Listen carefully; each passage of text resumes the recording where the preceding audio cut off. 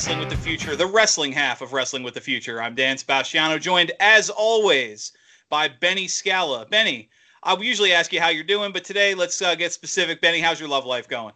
Well, not so good, and I'm really sorry to say this. I joined a dating service, and so I've gone on a number of dates, and it just seems like before every date I throw up. I don't get it. Before every date I throw up, but the really weird thing is that all my dates throw up after the date. So hopefully it gets better. But thanks for asking. Okay, that's usually not a good sign. Last week, Benny, you and I, we talked about the wrestling, what was in 2020, and today we're looking at what could be, what we hope to see in 2021. And joining us, we have a great guest. He's been on the show before. Benny, why don't you introduce our guest to everybody? Javier, it's Ojst, right? Yep, Javier Ojst, yep. Renowned author from ProWrestlingStories.com, Javier Ojst. Javier, welcome back. Thanks for having me back, guys. I'll try to misbehave this time. That's the name of the game. The more the better. There you go. Well, like I said at the top of the show, the topic today, we want to focus on 2021, what we can expect, what we hope to see. Excuse me. And I want to start to both of you, Benny and then Javier. Have you guys been following the product recently, from WWE, NXT, AEW, any of that, to kind of get a feel for where wrestling is right now? Dan, well, actually, I spent the week. I actually watched for the first time in a couple of years. I watched Raw. I mean, I didn't watch the whole Raw. I watched the Hulu version. I watched SmackDown. I watched NXT, and I watched as much as I could watch of AEW. And kind of ran out of time, but I was also kind of surprised by AEW. Yeah. What about you, Javier? I don't tune in regularly. But if I'm at a place and they have it on, I'll watch it, and I give it a chance. I watch a couple of matches, but I don't seek it out. But if there's a company if there's a promotion I do seek out, it will be a Major League Wrestling. I try to follow them a little bit more. I like what NWA is doing with United Wrestling. They've combined with another promotion. I like, it's not NWA anymore, but if you look for NWA, they're still doing stuff, but with another promotion. I like what they're doing. Right. But if you're talking about the big guys, Raw, SmackDown, a little bit. AEW, not really. I do watch Impact here and there, so I like what they're doing. I think they're an underdog. I think people are just kind of leaving them aside, but they have good talent. I like what they're doing. I could see that. I mentioned on the on last week's program that Ring of Honor's kind of gotten their feet back up and running, and they've transitioned to more of a sports-based wrestling. It reminds me of some of the territory early NWA shows. Benny, speaking of watching, do you have you mentioned earlier the ratings? What do you got on that? Well, Raw for the first couple of weeks, there were 2.133 million, I think, or 3.8 million for the fourth show. Now that's kind of skewed because that was their Legend show. It went down to 1.819, so they're right at about 1,950,000 average for the first 2 weeks. So they're actually up probably close to 10% over the last 5 weeks of 2020. Right. But they're still way down from the beginning of 2020. Of course. And then SmackDown was averaged about 2,050,000 for their first two shows, and they're actually about 100,000 down from the last 5 weeks of 2020. So they're down slightly, and they're way down from the beginning of 2020. NXT was let's see, 0.641. Which is pretty comparable to 641,000 viewers, comparable to their last 5 weeks, about 5% down from 2020. And then AEW, their first, maybe it was January the 6th. I don't know if they were competing against something else, but they were at 662,000. They're way down from last year, both the beginning and end of last year. Well, I was going to say, don't forget the end of last year was skewed because the Luke Harper tribute show, the Brody Lee tribute show, had a huge following compared to their normal ratings. Right. Kind of like how SmackDown's average got skewed by their Christmas special. It's funny you talk ratings. I just was just reading something earlier today, looking at the history of television wrestling, and it mentioned when Turner pulled the plug on WCW, the final Nitro was I think it was 3.3 or 3.4 million. And that number was so low. That was part of the reason Turner was getting rid of WCW, because they were only bringing in 3 and change. I mean, you bring in 3 and change on a weekly program now, USA Network give you $1 billion. So if they were 3.3, what would Raw have been for that Monday night? Right around that time, Raw, I'm trying to remember the specific date, but the Raw did a show that focused on their corporate ministry angle, and it was the highest rated Raw broadcast in history, and it was 8-point-something million. Right. So those were huge numbers. But Javier, I'm going to jump to you on this one. We talk about what to look forward to in 2021. Unfortunately, the big shadow that's still following wrestling is COVID, and one of the big stories that came out of the WWE, their champion. Their heavyweight champion, Drew McIntyre, was just announced positive with COVID. The Triple H actually filled in for him on Raw and had his match with Randy Orton. And I'm wondering if you have any thoughts on with the vaccine and other things, if you think wrestling can get away from COVID, or is this going to be a shadow that kind of follows it because of the nature of the sport? I mean, I don't, based on what WWE did this year, I don't think wrestling is trying to avoid COVID per se. They're trying to run shows however possible.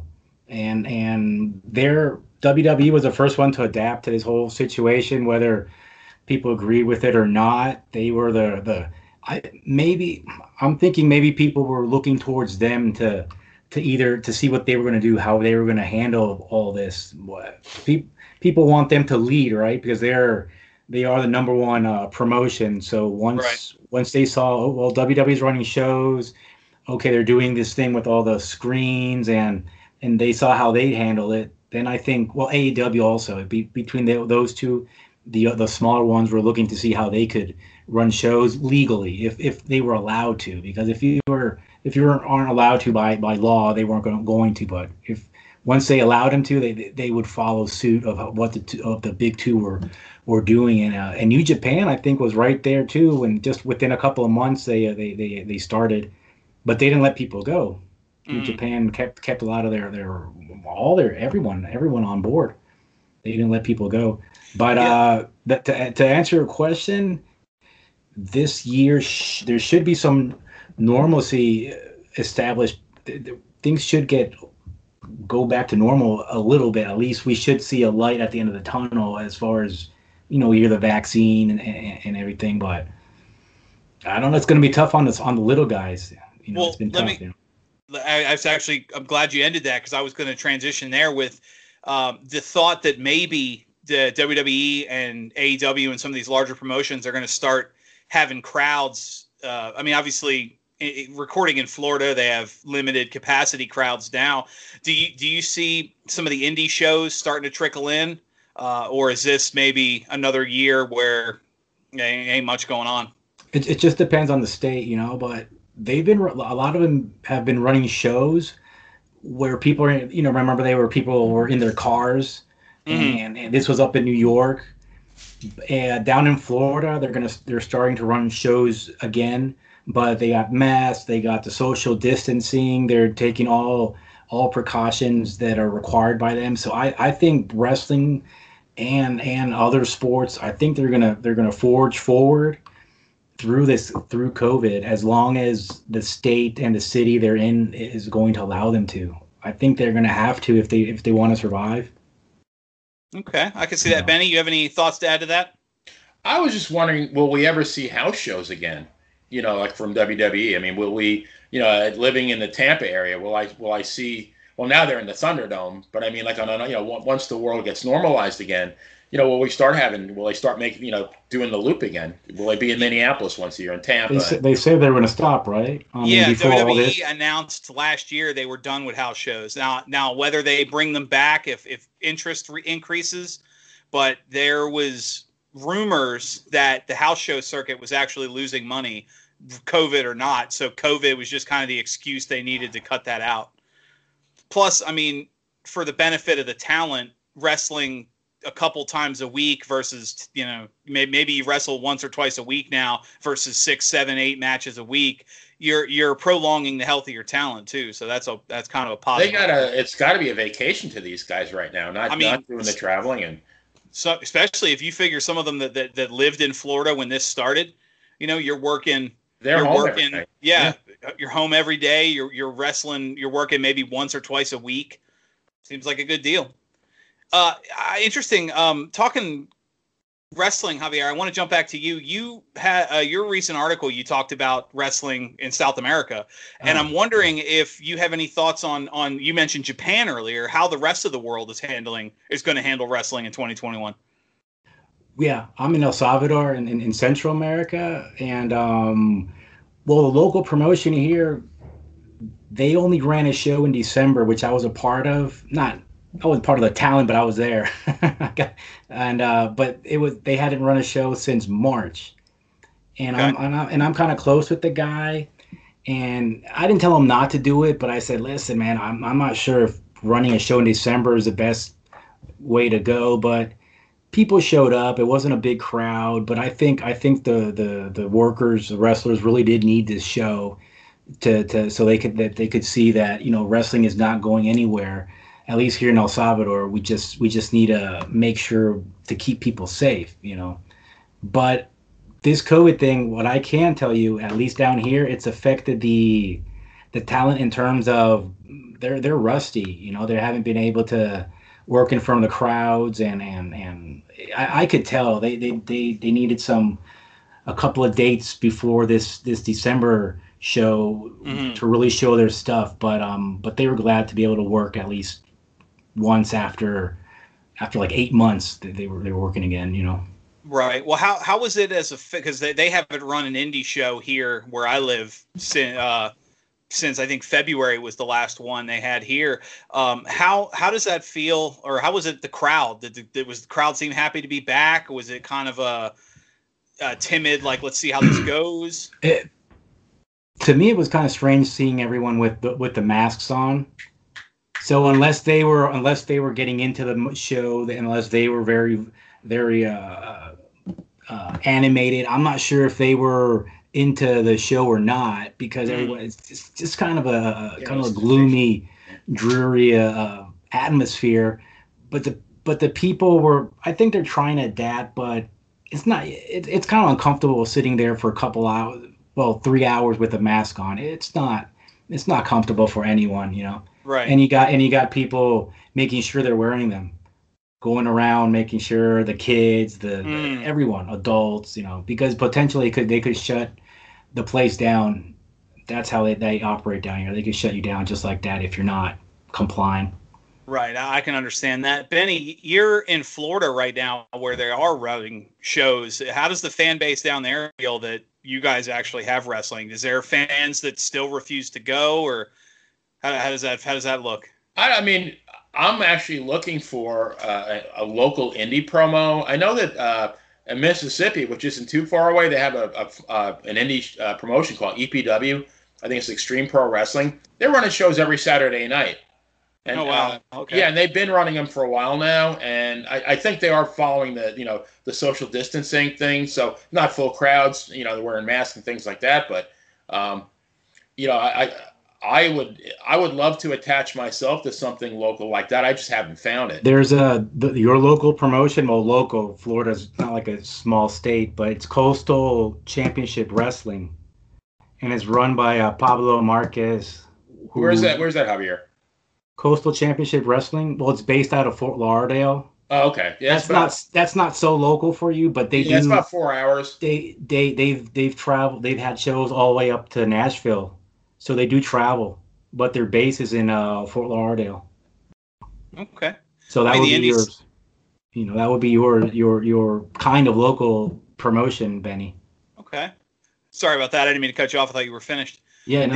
The indie scene seems to be coming along. The big, Javier, you mentioned the big three. We're in January, so you talk wrestling, you can't talk about the build. The biggest event in this time of year is the Royal Rumble. And interestingly enough, WWE's leaning heavily in their part-time talent as well. They've built so far 2 main events for coming up in the Royal Rumble in 2021. Drew McIntyre, assuming he's cleared come COVID.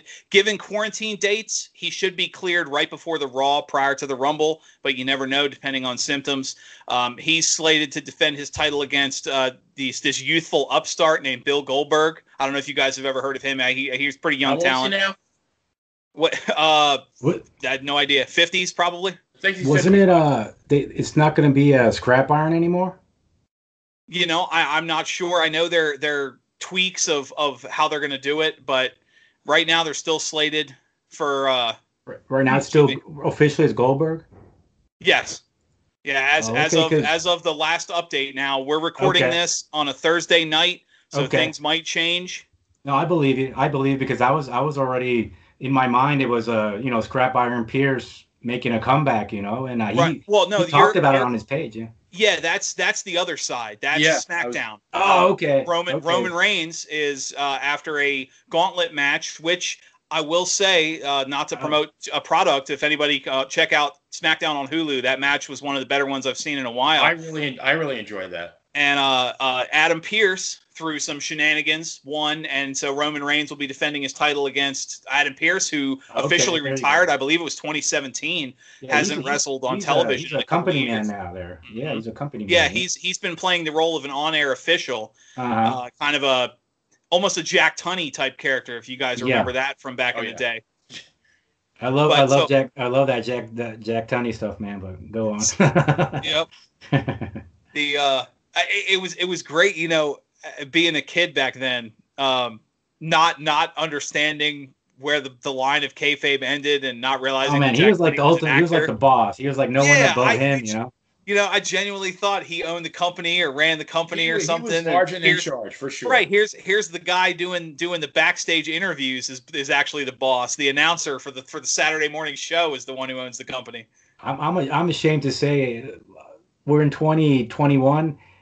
I would say maybe 10, a little bit more, 10, 11 years ago, I finally understood, he wasn't a real guy. He was a character. I felt like, he was so convincing, man. He did have legitimate ties to wrestling, though. Yeah. Right. Yeah, but he was a character, you know. He didn't have the authority he tried to show. I think his brother was a promoter in the Toronto territory? I think so. I'm not sure. I would have to look it up. You know, it's actually funny because early, a lot of people forget too, early WCW's commissioner was Nick Bockwinkel. And, you know, he was another one who was an onstage character. Obviously, Nick Bockwinkel had ties to wrestling, having been the AWA champion, but a few years before. But you know, like late 90s, right, Dan? Around late 90s. Yeah, mid to late 90s. And I remember early to mid 90s is it probably, but Nick Bockwinkel, the story goes, he cut a very bad promo where he forgot the name of the upcoming pay-per-view. And just kind of was like, you guys are going to wrestle this weekend, you know, and it was like, okay, you're done. But going back, Adam Pearce, obviously the backstage affair, the on-air, management level. Yeah. So you've got two title matches, technically part-time talents. I don't know how you would classify Adam Pearce, having not wrestled. Goldberg, obviously he gets one match every 6 months or something like that as part of his contract. So I'm curious if you guys have any thoughts there. Here is what is arguably the second biggest pay-per-view of the year for the biggest company in the world. And your two main events, other than the Royal Rumble match, are two part-time talents, one of whom, you know, hasn't wrestled in a couple of years, and the other of whom is old, and his last match, he almost killed The Undertaker. Who goes first? Benny, what do you think? What are your thoughts? Yeah. Well, you know, I saw the SmackDown when they had the whole build to the Adam Pearce match, and I knew who he was, but they didn't really make much of a mention. They said he was, he had wrestled in the past, but that's really as far as they went with it. So they made it sound like he was a prelim guy somewhere. Right. And then he won. He won the match, the gauntlet match, by a total fluke. He didn't even wrestle. He just, somebody threw him on top of somebody else. I mean, which the rest of that gauntlet match I thought was excellent. I really enjoyed that. I enjoyed SmackDown except for a couple of things. That was one of them, and the other one was that when Roman Reigns was in the ring with Jey Uso and Paul Heyman, Paul Heyman didn't say anything. And Right. now you have like arguably the best guy on the mic over the last 30 years, save Jim Cornette. And I'm thinking, like, if he's not saying anything, why is he there? Like, well, isn't that what he's there for, to get Roman Reigns over? Yeah, but I think Paul Heyman adds that just have, it's like kind of like Bobby Heenan when Mr. Perfect would cut his own promos. Just being next to him in the ring is a guaranteed flashing neon sign of I'm the heel, I'm the bad guy. Right. Boo me. So keeping with that idea though, Javier, again, you said you didn't follow it too much. I wonder what your thoughts are. Obviously, you had some thoughts on Adam Pearce, but what are your thoughts on having two part-time main eventers? Well, you can look at it either in two ways, I think. You can look at it as desperation or cluelessness on WWE's part. I don't look. Goldberg is still a draw. Adam Pearce, to me, he's always scrap iron, but Adam Pearce, he was a name he was in Ring of Honor, NWA mainstay for many years. Solid wrestler. I'm a fan of his. I'm glad he's going to be back for a main event match. I'm not sure how interested the fans would be, but from what I've read online, whenever he has an established fan base, and the way he speaks about his upcoming match, at least on Facebook, he's treating this as 100%, legit. Not legit as in wrestling is real, but legit as in take me seriously. I'm not gonna go in there and make a fool out of myself. Right. I haven't gotten to where I am by just being given a main event match. So I respect him.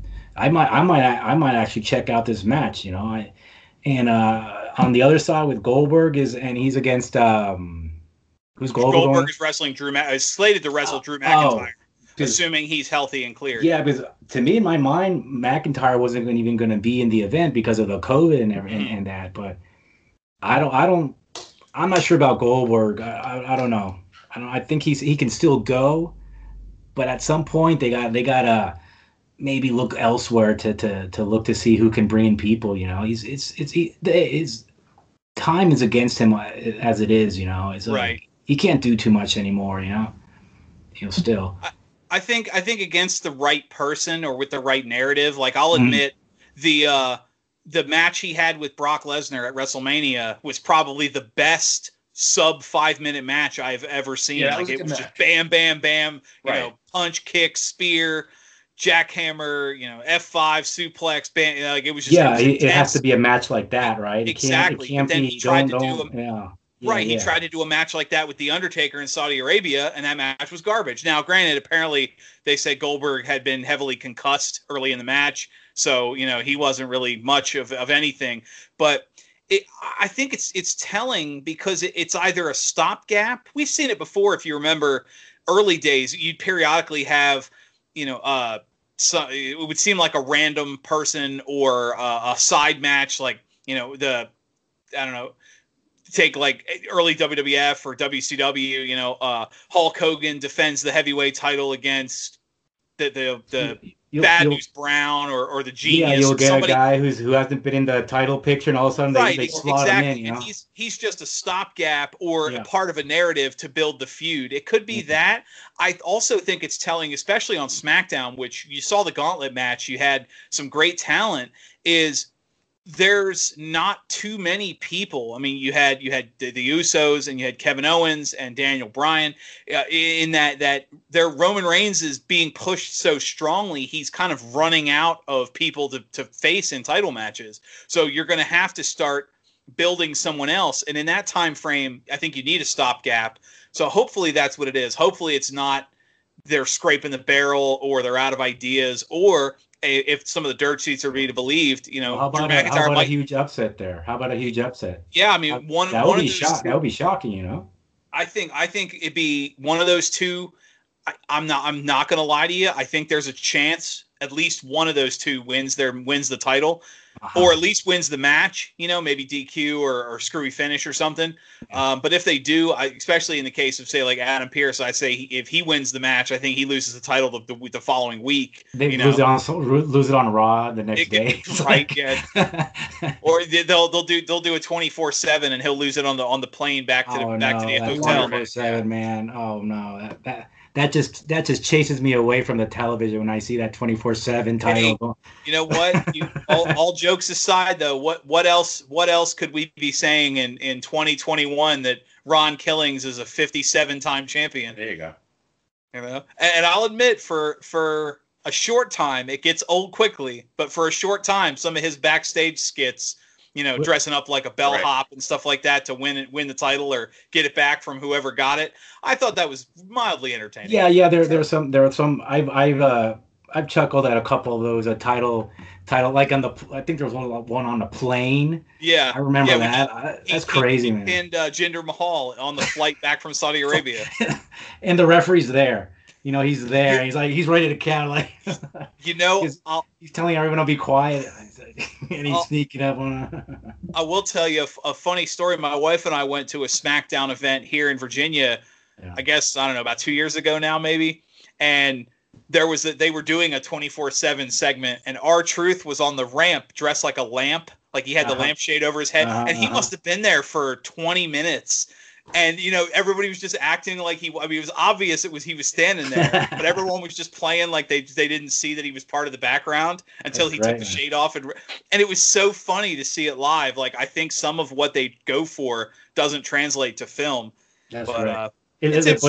Live, it was funny. Live. Oh yeah. It reminded me of an old comedy sketch, like watching a stage show or something. Like Benny Hill or something. Yeah, exactly.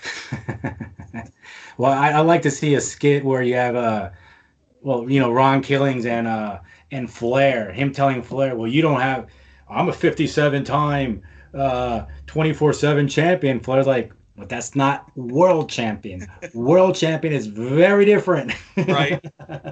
Well, I think you can also do some stuff with it. The WWE does their annual Legends show. Yeah. The previous year, I think it was the 2019 or 2020 Legends show. Yeah. Maybe it was 2019 because they had everybody there, where a bunch of legends from Pat Patterson to Ted DiBiase to Kelly and Gerald Briscoe all were, every legend was just pinning each other in backstage segments for the title. Okay, go ahead. Yeah, I mean it was one of those bits where it was just then Ted DiBiase came out and bought the belt from Medusa, and that's funny. Yeah, I that kind of stuff. It a little humor there. I mean, keeping on with what to look forward to. Another one, Benny, you mentioned NXT earlier. They're building up their first big event of the year.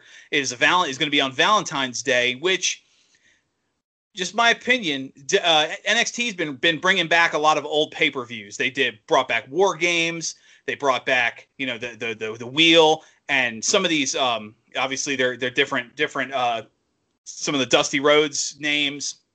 And here you are having a pay-per-view on Valentine's Day, and you're not calling it the St. Valentine's Day Massacre, which is a pay-per-view name they could have perfectly fit for the date, right?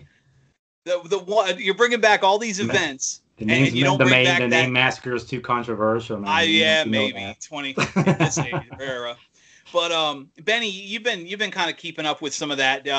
You have any thoughts on some of the upcoming small events like the NXT specials or the AEW specials they're building up to? Of the 4 shows, the one that I know that I will continue to watch is NXT.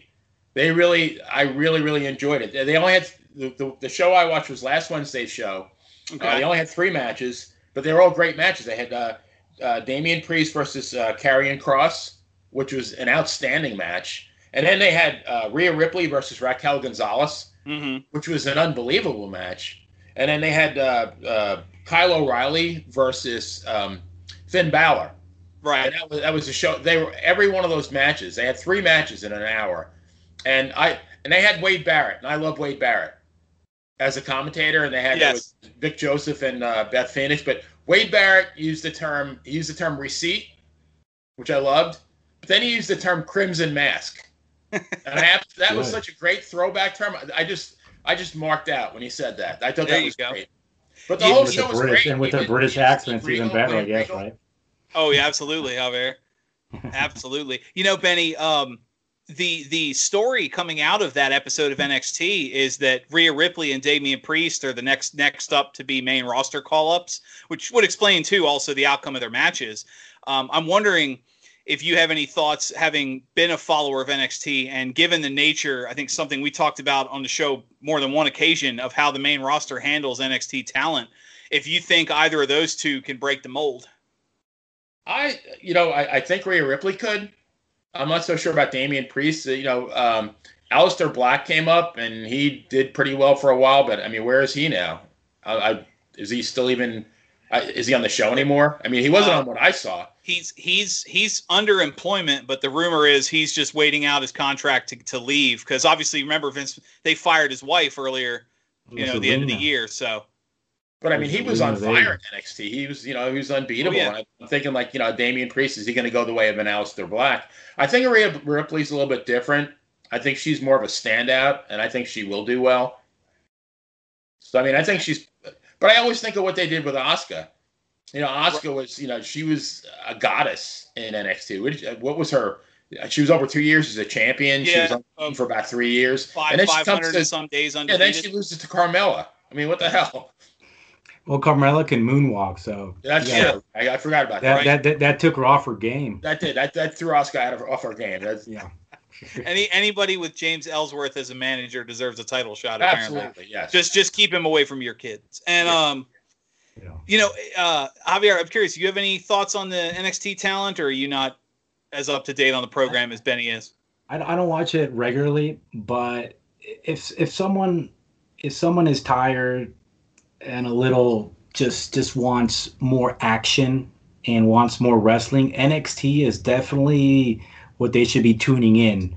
And I think it's attractive to old school fans, and obviously it's attracted a recent audience. I think NXT is definitely a way to go if that's your preference. There are people who prefer, more of the storyline and what all the other stuff that goes on other than wrestling, and you got Raw and SmackDown. But NXT is there's some the talent on NXT is, there's like no bad wrestlers on NXT. Not everyone's a great talker, but everyone has a good look, and everyone's a good wrestler.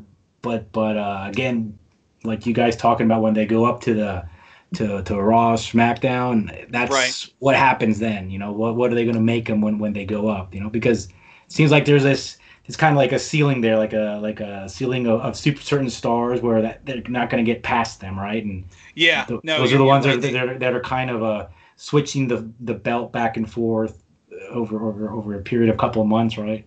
Yeah, they unfortunately, for every Asuka who's currently a champion, or some of the some of your female call ups, unfortunately for every one of those you have your No Way Jose's, you have your, like you said, Aleister Black, you have unfortunately, Baron Corbin kind of floundered for a while before he found his footing. What they did with the Vaudevillains and how Sanity and the Ascension, who were undefeated for over a year on NXT, came up and became jobbers. They got jobbed out to the New Age Outlaws. Got beat up by some legends. It seems that, unfortunately, the story continues to come out whenever somebody seems to falter. There's that backstage segment. Vince McMahon said at the end, he'll lose interest in somebody and he'll move on. Like a kid with a new toy. Okay, this character bores me now. Stop pushing them. And next thing you know, somebody who was a two-time NXT champion hasn't been on TV in 3 weeks. I am amazed at the quality of the wrestling on NXT and how intense and competitive the matches are presented on NXT on Raw and SmackDown. And I don't like beating speeding up the horse while it's already down. But just what I see, to me, the energy level on a lot of the Raw and SmackDown matches isn't there. It just seems like they know what they're supposed to do and they're going through the motions. But in NXT, sure, the matches there is coordination between the two competitors, but it's just crisper, and you just feel like one wants to beat the other, and it just helps so much in you getting into the match. It just helps for you to lose yourself in the match when you feel that they want to win, that they're taking it so seriously, you know. Javier, when you just spoke, the word that came to my mind was passion. These guys, to me, they have passion. I don't think the guys in Raw and SmackDown have passion anymore. Have you ever seen you can compare it, for example, like high school football, college football, and NFL. I've gone to high school football games, and those kids are out there almost killing each other. And I'm like, these kids are giving it 110% every down. You watch college, most of these games I've seen throughout my 42 years here, I mean, they're giving it their all. You watch the NFL, you know, they're earning millions of dollars. It seems to me, again, this is just my perception, it seems to me that sometimes when they could get a couple extra yards, they just decide to just drop down, you know, instead of trying to get those 2 extra yards. In college, those guys are just trying to get that half yard more, you know, until they just pile on them. So to me, NXT is kind of like college and high school, and Raw and SmackDown is like, once you make it, okay, let's not hurt ourselves here. They have a payday. I'm a big fan of minor league baseball, and I know Dan. When I lived in Norfolk, I used to go to see the Tides every Sunday. Yeah. And they're AAA, but I'll go to Lakeland, is about 60, 70 miles from here. I'll go see the Lakeland Flying Tigers, which is the Detroit Tigers farm team. And same thing, and the Tampa Yankees are close by. These guys, I mean, these are Class A ball players. I don't even know what they make. Maybe they make $1,000, $2,000 a month. They're hungry. They're hustling on every play. You know, they want to get to the next level. You know, they want the $1 million contract someday. Right. And maybe one day when they get the $1 million contract, they're going to turn into one of these fat cats and they're going to stop hustling. But you know, these guys are sure hustling now. Yeah. Well, I don't want to call anybody out by name, but go ahead. When Randy Moss took a couple of years off when he played in Oakland, and it seemed like every week SportsCenter was playing that highlight that, you know, if he knew the ball wasn't coming to him, he wouldn't even run off the line. He'd just kind of jog down the field. You know, if he knew he wasn't getting thrown the ball, he didn't give a shit about that play. So, I'm a Raider fan till the grave. Because you know exactly what I'm talking about. But I will never defend Randy Moss, because he admitted himself, if the ball's not coming my way, he doesn't even finish his routes. He wouldn't even finish his routes. He's just kind of the same thing when I lived in Minnesota when he played for the Vikings. Did the exact same thing. And for him blocking, forget about it, man. No, what's block? What's that word block you're talking about? Well, I'll tell you what, we've got a little more I want to talk about on NXT, but before we get to that, Benny, you want to give a shout out to this week's sponsor? Absolutely. I got to do my Fred Sanford here and put my legit glasses on. Uh-oh. I didn't get them out of the junk drawer. I should have, probably. So, this one's got the baseball motif. Soon it will be baseball season.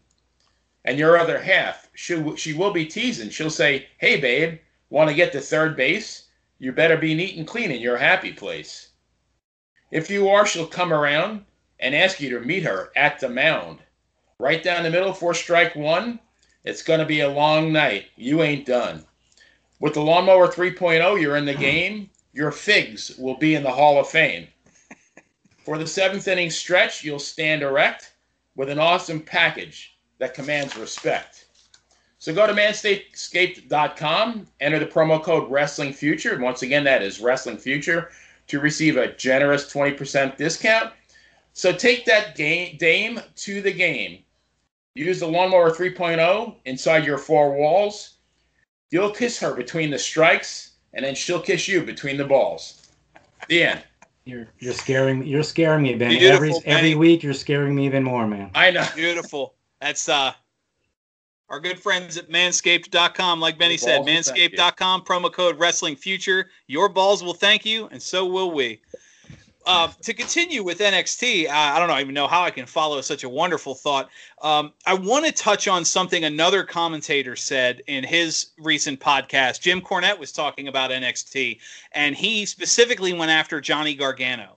And the argument he made, he calls him Johnny's same face, is that his look, his mannerisms, his matches, Johnny Gargano, one, he argued, would never succeed in the territory days. But two, he said he's the last person on NXT he'd ever want to build a company around. Now, he got a lot of flack for that because obviously Johnny Gargano is very popular, especially among indie wrestlers. I'm wondering if you have any thoughts, Benny, on Jim Cornette's narrative that specifically, because we were just talking about NXT, that Johnny Gargano is not the guy to push in 2021.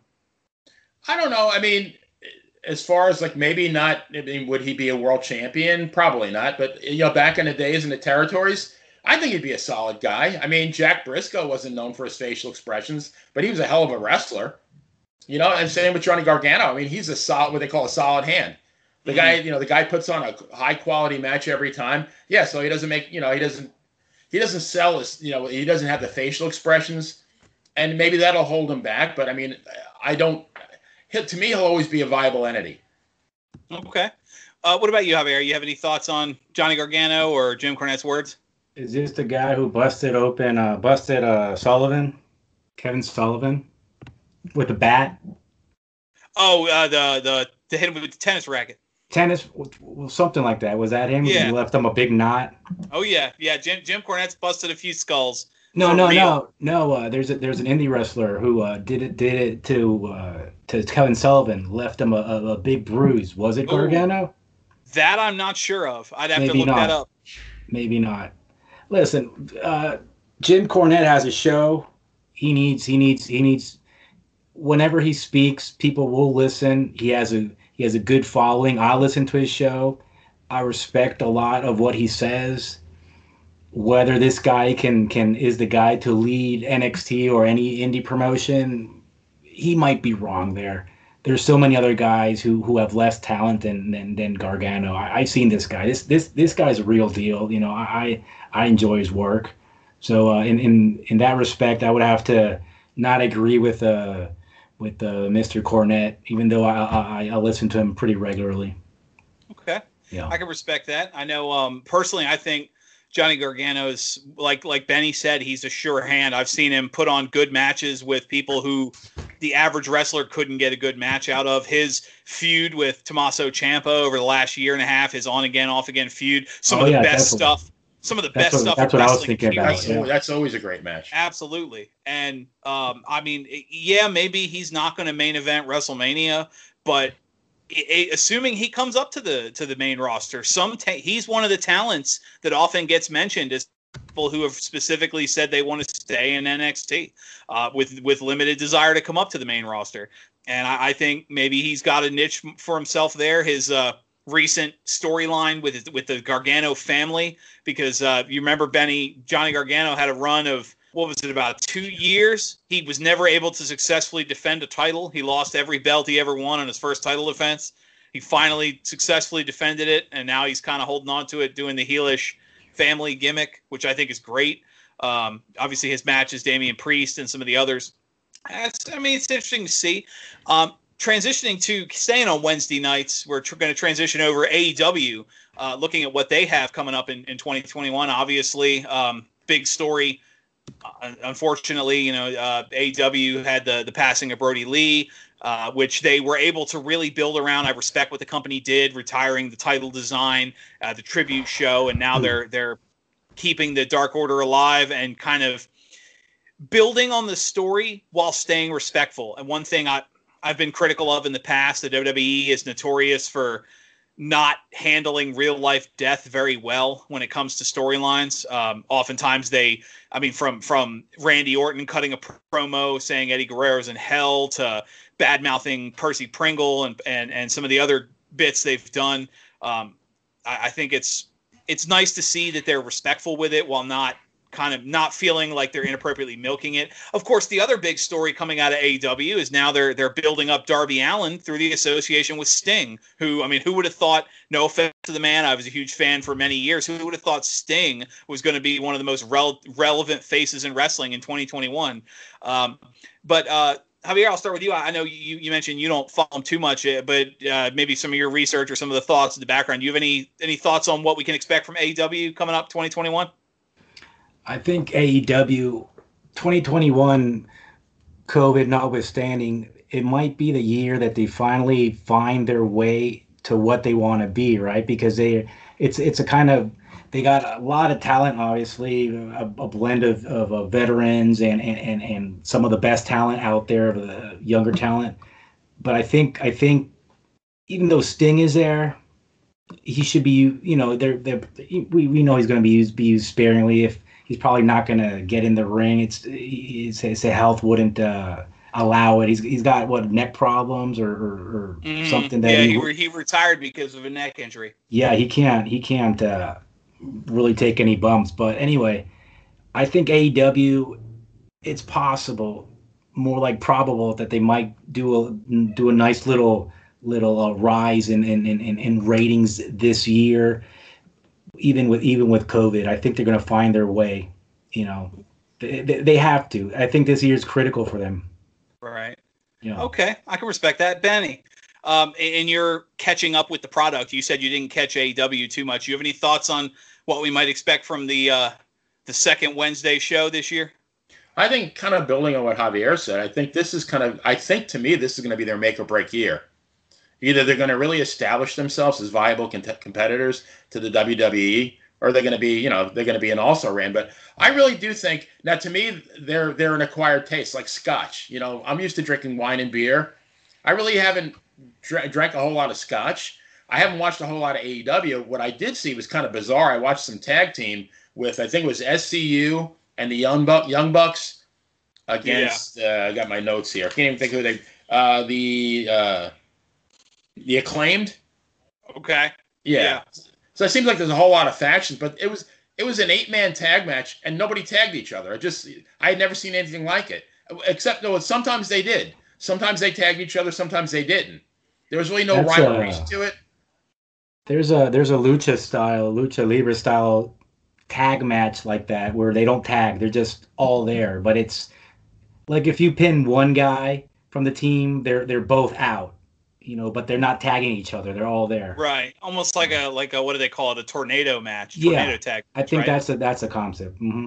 Well, and you said the Young Bucks. It was a Young Bucks match, so I assume you saw at least 20 or 30 super kicks that match too. Then.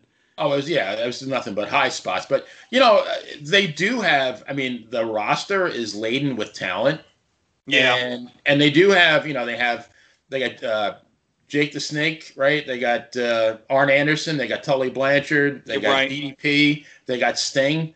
That's a whole lot of wrestling knowledge there, and I really think they have some potential. I really think they could take off. They have a ton of talent, mostly younger guys, and who knows?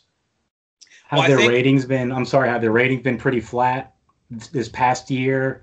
Their ratings really been, from the beginning of the year to the end of the year. Their ratings were the most out of the 4 shows. Theirs were the most constant. They did not go down really at all. They didn't increase. They didn't decrease either. But they had more viewers than Raw and SmackDown, and with Next they had more than NXT though. So they basically fight more with NXT than Raw and SmackDown, and with ratings wise. Yeah, I know. The thing is, they go head to head the same day, right? They do. Yeah, the fans. But I'm talking about just in general ratings. Right. Yeah. They don't really worry about the main product. The fans have dubbed it the Wednesday Night Wars. Okay. They'll book certain things in response, like if NXT is running a takeover pay-per-view or a takeover special, AEW might do a big main event or something, but they don't really run against Raw and SmackDown directly. They don't run directly against them, but if you take the ratings of AEW and a Raw show, how are they? Actually, and Benny, you might have more specific numbers. SmackDown was number 1 last year, but AEW did on more than one occasion beat Raw for the week. Okay. Where AEW would have, especially being on TNT, they might get the sports carryover. They would have moments where they might beat Raw, not much, maybe beat them by 100,000 or something, but they've pretty much consistently beaten NXT last year. Yes. Remember when AEW started and people wanted AEW to go against Raw, and WWE decided to put NXT against them on the same day, and it was almost like a slight, you know what? If you beat NXT, then maybe we'll put Raw against you. But first beat these guys. First beat the B show. You know. Oh, I remember. That's what it was, you know. Yeah. That's when Cody Rhodes announced they had signed that contract with TNT and they were going to air Wednesday night, and I think it was like not even 2 weeks later, WWE announced that NXT was going live, and they're like Wednesday nights 2 hours. Like, I mean, blatantly obvious direct competition, which is funny watching them do that, because if you remember years ago, TNA they switched to Monday nights, and the WWE refused to even acknowledge they existed. They didn't change programming. They didn't increase advertising. They just completely pretended they weren't there. Whereas with AEW, they've gone after them both legally and with programming. So I think that's going to be interesting. 2021 is definitely going to have some fun ratings wars there. Yeah, I mean, WWE have the soldiers. You know, they have the soldiers to mobilize on different dates. I think they do a little bit over 10 hours of content a week with their shows, and this doesn't include like documentaries and all those other things they do. Right. Between their wrestling shows, it's a little bit over 10 hours. Yeah, and, including their like superstars and their weekend exclusive shows. Yeah, it's about I think it's about 9 and change. Which is it's hard for a casual fan to keep up with that much programming. I remember watching 1 hour every Saturday. That was all the wrestling I got for the week, you know? Yeah, I used to. Well, maybe 2. I would flip back, and because I grew up, you know, we got the Baltimore stations, so Channel 13 was WWF, and Channel 10 was you know the NWA and Mid South and all. So, and then ESPN played the AWA. So maybe on a good weekend I could get 2 or 3 hours of wrestling, but you know. Yeah. It's funny, we talk a lot about today where 2021's going. As we kind of wrap up, Javier, I want to go back to what you said. You mentioned MLW. I want to talk about where indie wrestling, the smaller promotions, I mean, your MLW, your NWA, some of the, you know, maybe Japan, AAA, where some of these promotions are going. I was wondering if you have any thoughts on what we can expect from the smaller promotions this year. I can't really make any predictions, but what I would like to see is after all this 2020 COVID stuff, I would like to see a little more cooperation between the smaller companies. I mean, that's the way they're going to survive. I mean, there's only so much you can do by yourself. These guys are shoe and string operations. They can barely they go weekend by weekend. You don't know if they're going to be still in existence after a couple of shows, you know. Right. But I think the way to go is Major League Wrestling working with NWA talent, and AEW and NWA. They've been working together somewhere. You see Thunder Rosa going to AEW, and a funny little parentheses there. I was trying to join a wrestling group, and their question was, name your favorite current wrestler. Is one of the questions. And I'm thinking, who's my favorite current wrestler? Do I have a favorite current wrestler? And I'm like, wow, who do I mean, I can't just put anyone because, you know, what's your favorite one? And I think it might be Thunder Rosa. Out of all the wrestlers, male or female, she might be it. You know, she has good matches with everyone. Great. Oh, yeah. Benny, when you were talking last week's show, when you were talking about catching up with the program, she was the first one you name dropped. Serena Deeb versus Thunder Rosa for the end of it. What a match. It stole the whole show. She was fantastic. I recommend that match to anyone. If anyone has, what was it? I think it's a half hour. Anyone has a half hour, just watch that match. I promise you, it's professional wrestling at its finest. Yep. Male or female. I don't want to say women's professional. Probably was the best female match I'd ever seen. I mean, one of the better matches I've ever seen, period. It was a great match. Just fantastic wrestling. Fantastic. It's a Serena Deeb. I'm not going to, I don't want to promote it, but just go watch it, man, if anyone has the time. Correct me if I'm wrong, it's on YouTube. It's available on YouTube. It's on YouTube, and it's on that the show NWA has with this other United Wrestling League. I forgot what the show is called. It's Shockwave or something.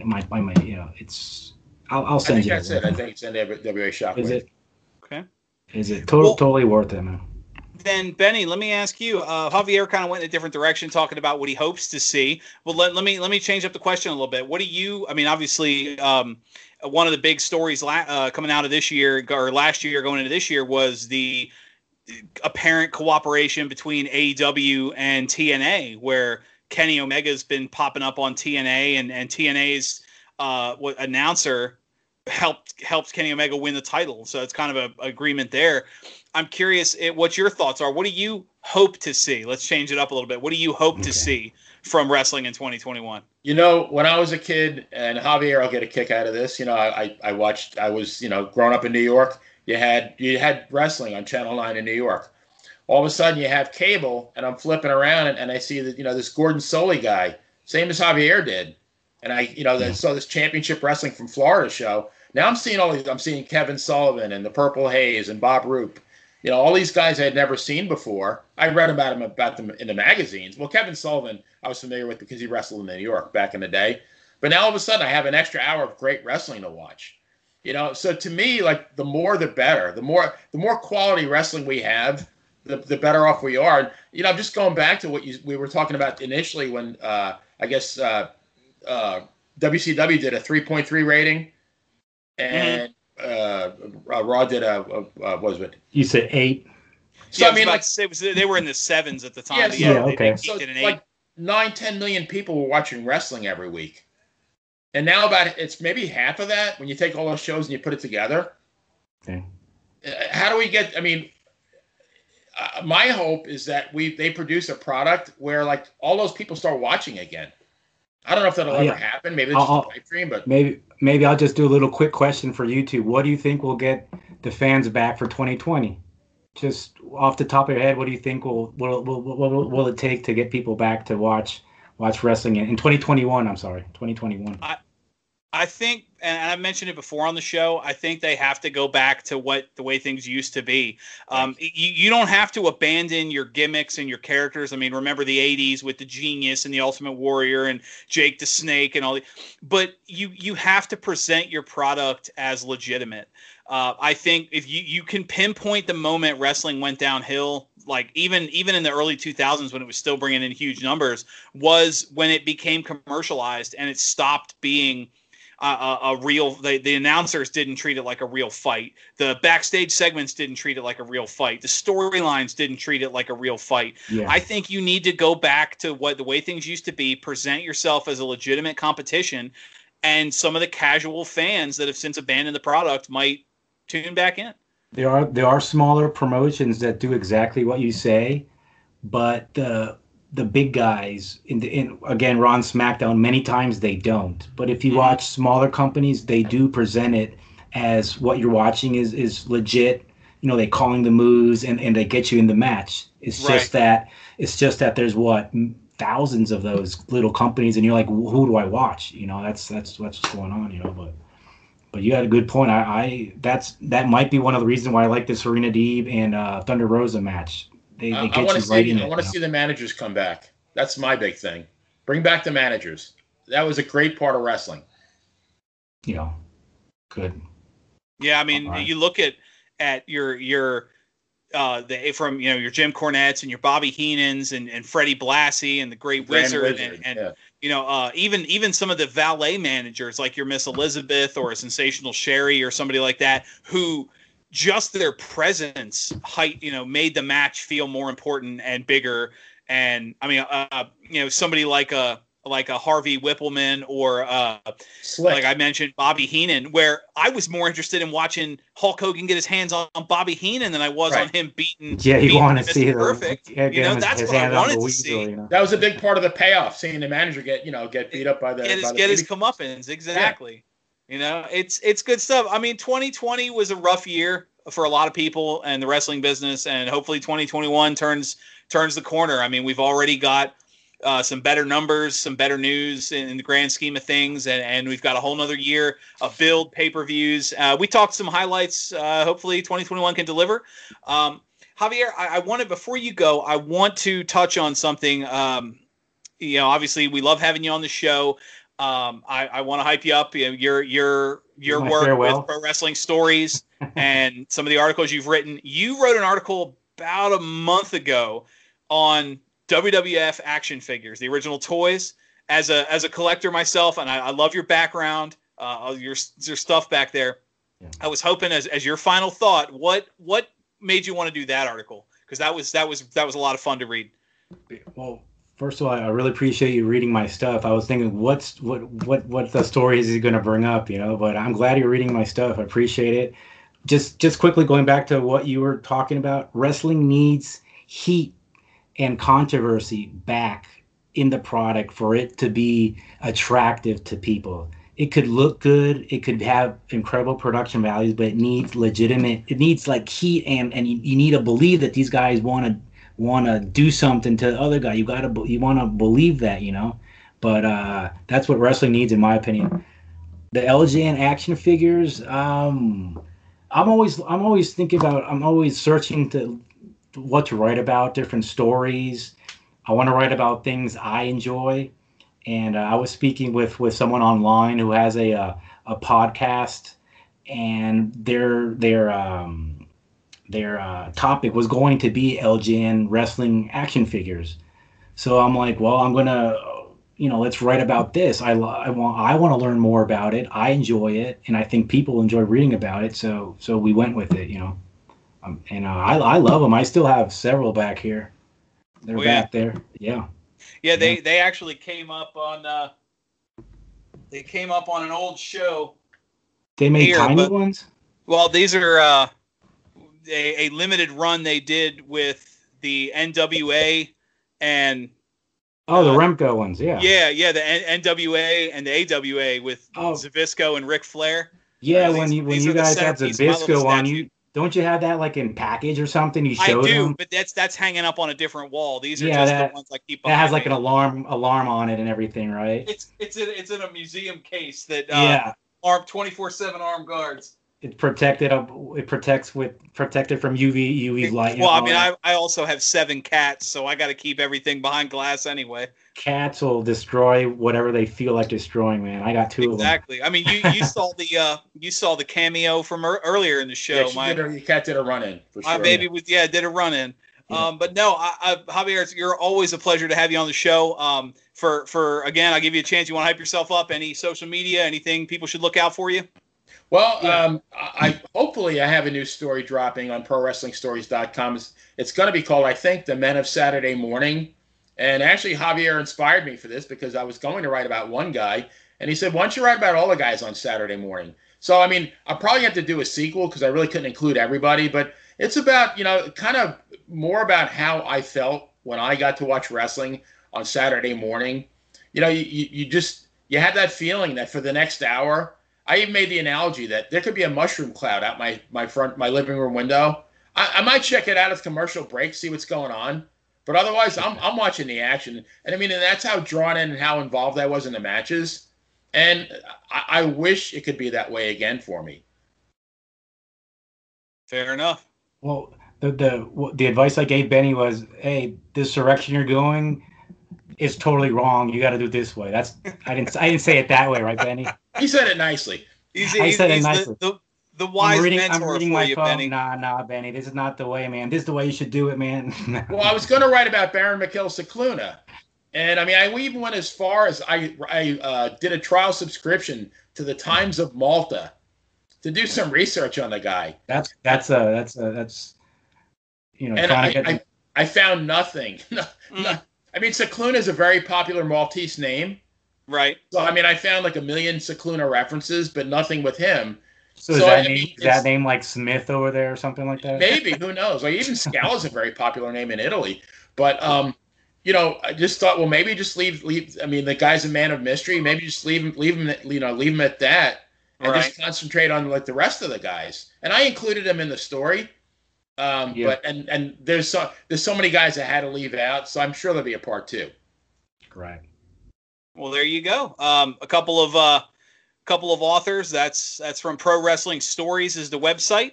So, Benny, always a pleasure. Javier, always a pleasure having you on. So for Benny, for Javier, I'm Dan the Man. Good night, everybody. Thank you, and have a